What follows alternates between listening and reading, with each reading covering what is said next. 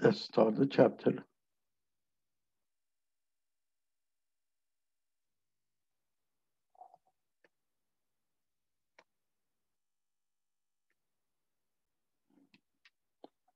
Okay, in this chapter,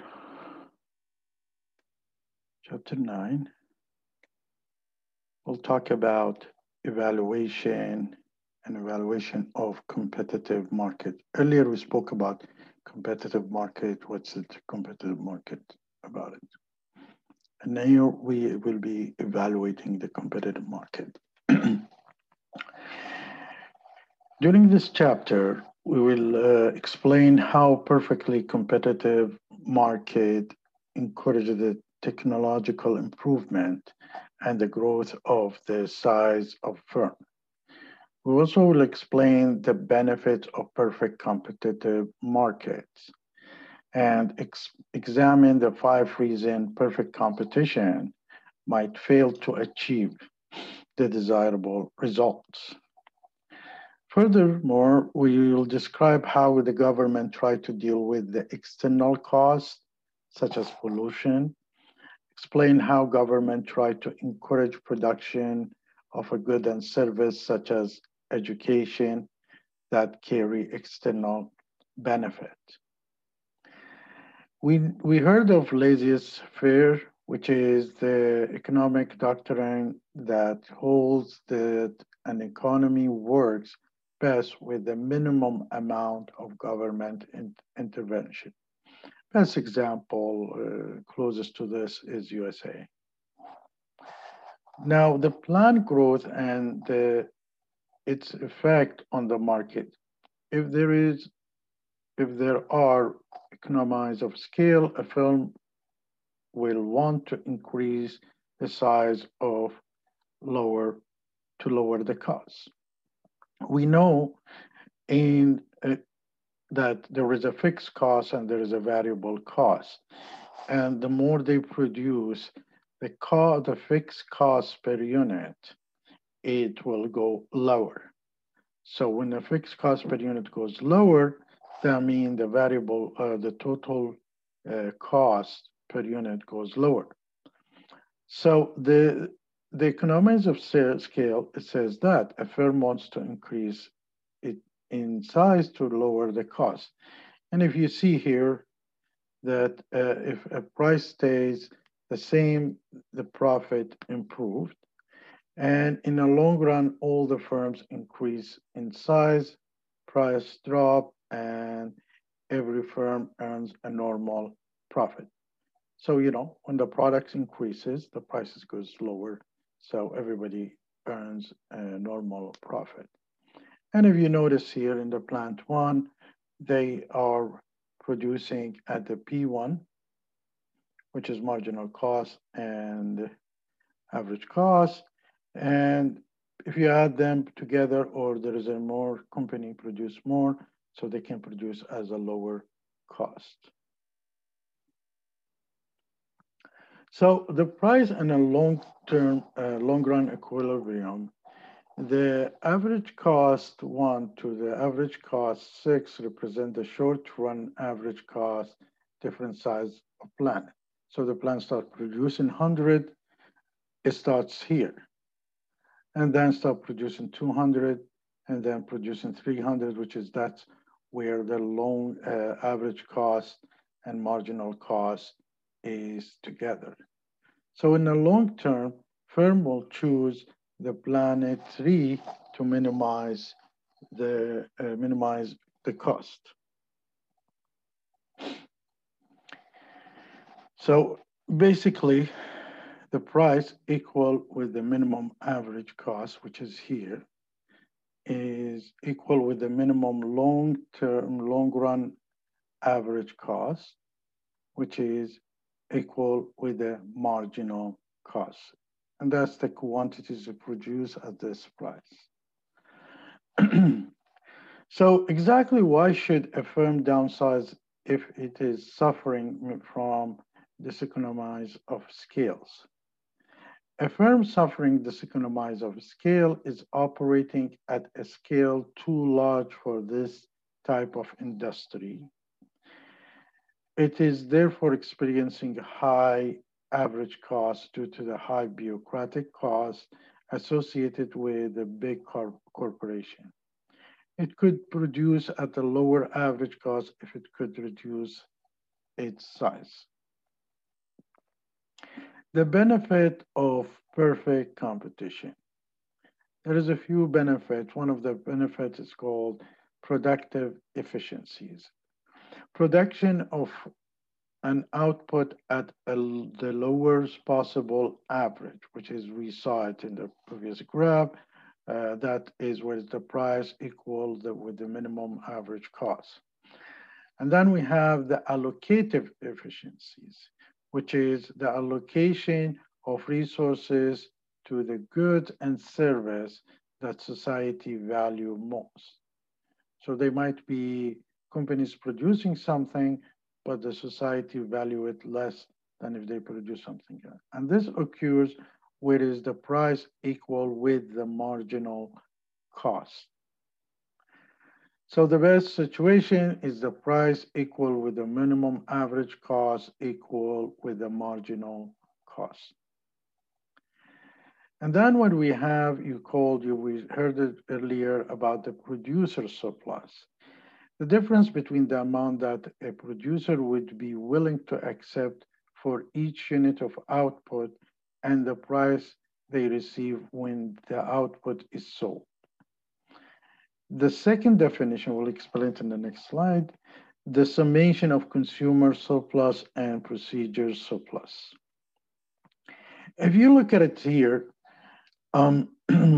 probably this is what you call, we said in earlier, this is where it is the allocative efficiencies is here, whereas marginal cost, average revenue, and average profit. But coming back to the consumer surplus and producer surplus, if you look here, for example, at this graph, we see that suppliers is willing to produce, for example, at this price of 2, willing to produce 100.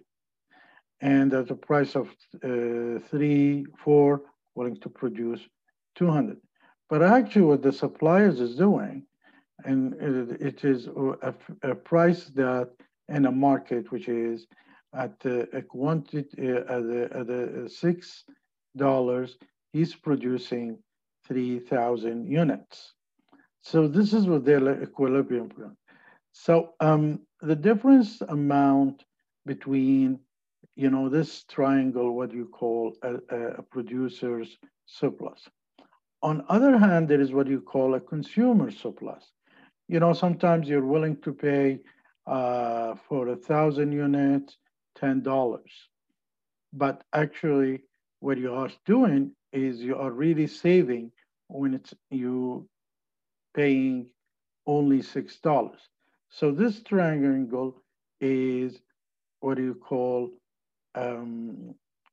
consumer surplus.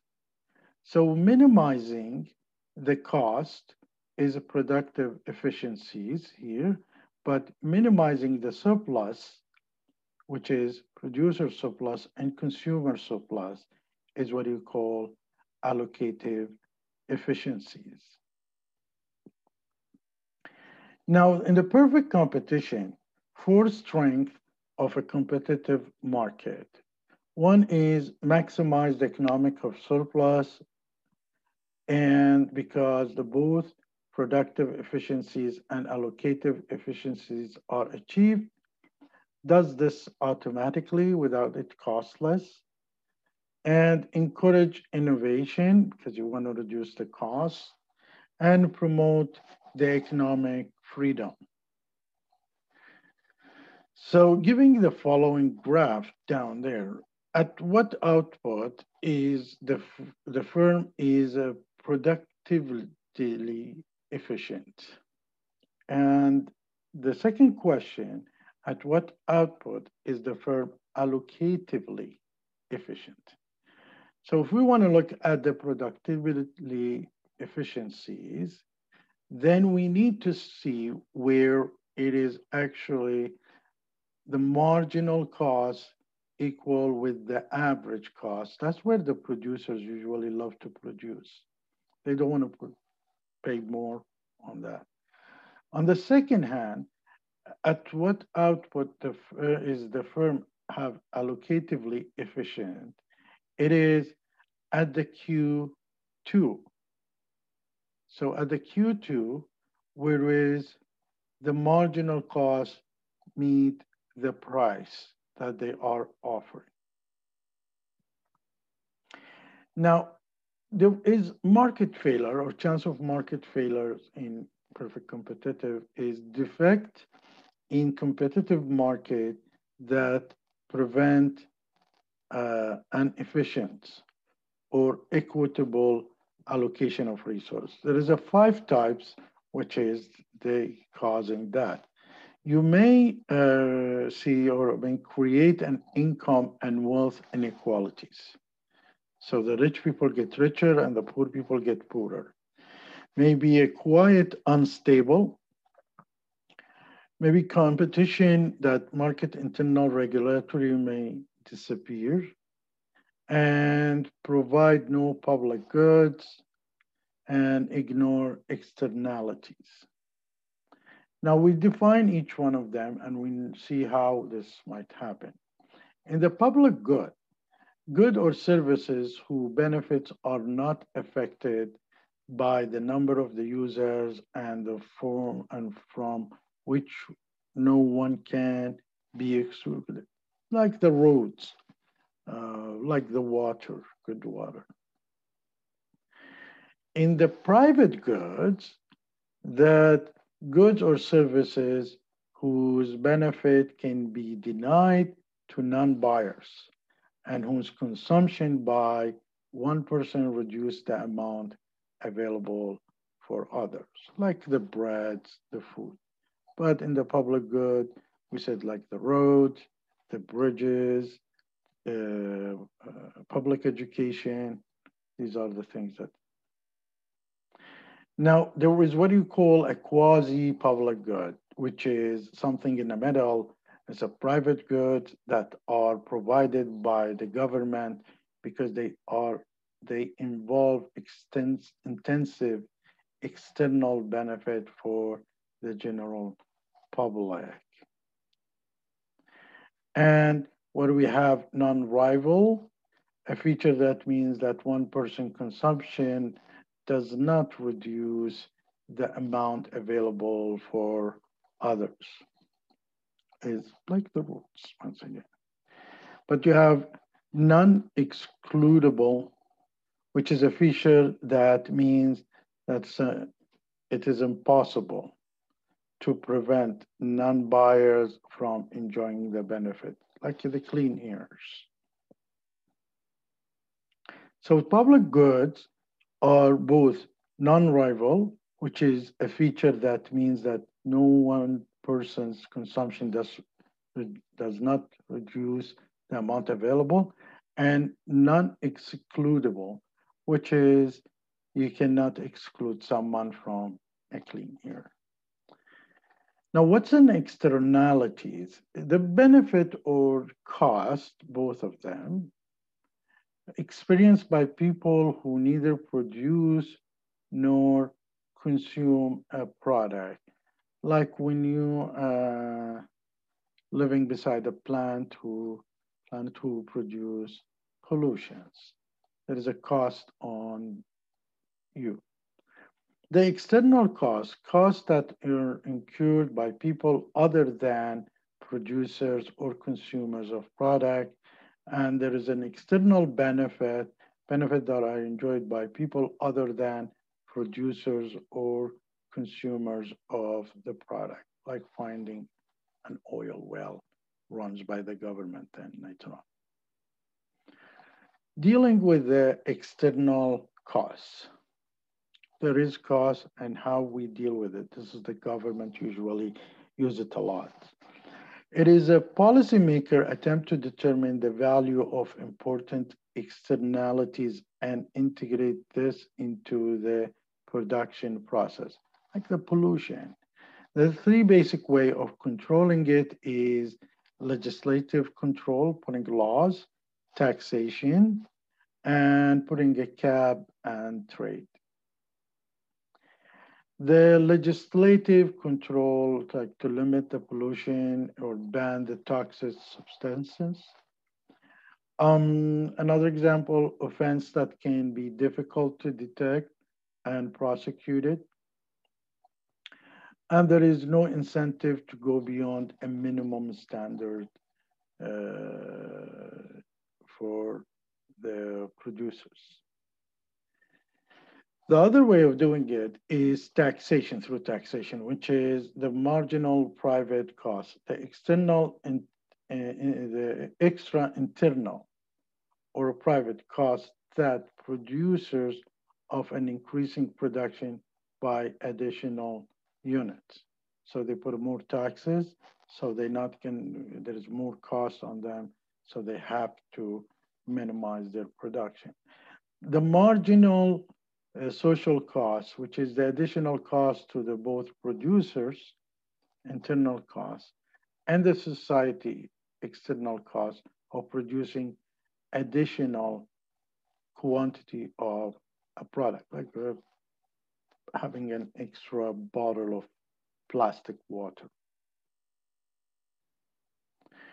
This is what you call cap and trade. This is what it attempt to minimize the cost of reaching a predefined pollution emission target, a cap. And it's going on now. People they're talking about it between the European Union, USA, and Canada. Individual pollution companies are allocated shares on the total cap called credit. So they have certain percentage of pollutions and they get a credit for it. It's like a credit and debit is done this way. Other company may create a new credit by eliminating the pollution. So they're planting trees, for example. If a producer wishes to pollute more, it can trade by through can buy unused credit from other firms or buy a credit from they that have created them. Now, integrating external benefit. There is two basic way. A provision of a quasi-public good, like education, healthcare, transportation. What is provided varies widely across the country.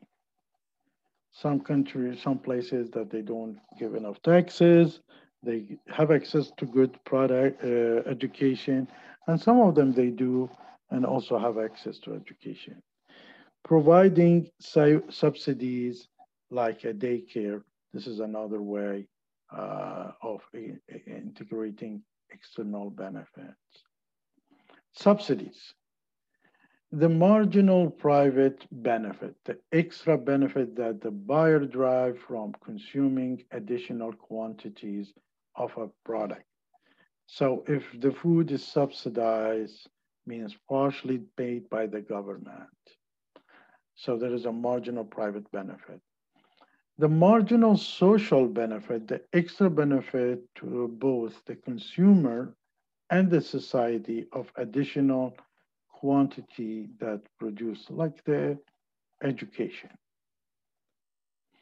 So here we reach to the chapter 9. In the chapter 9, we talked about competitive market, encourage technological improvement and firm growth.